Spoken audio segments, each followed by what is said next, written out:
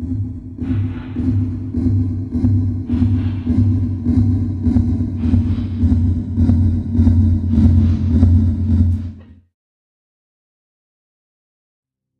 supernova remnant, known as W49B, is, let's say, a bit unorthodox looking. Many supernova remnants appear rather spherical in shape.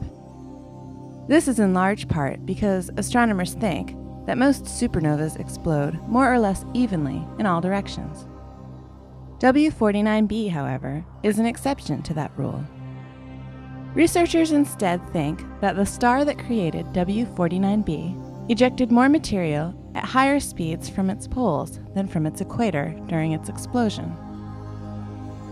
The result is this unusual barrel-shaped remnant we see today. While most supernovas leave behind a dense rotating core called a neutron star, there is no evidence that one is present within W49B.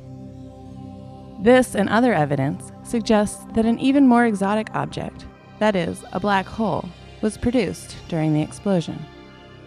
Since W49B's explosion occurred about 1,000 years ago as seen from Earth, this means this may be the most recent black hole formed in our Milky Way galaxy.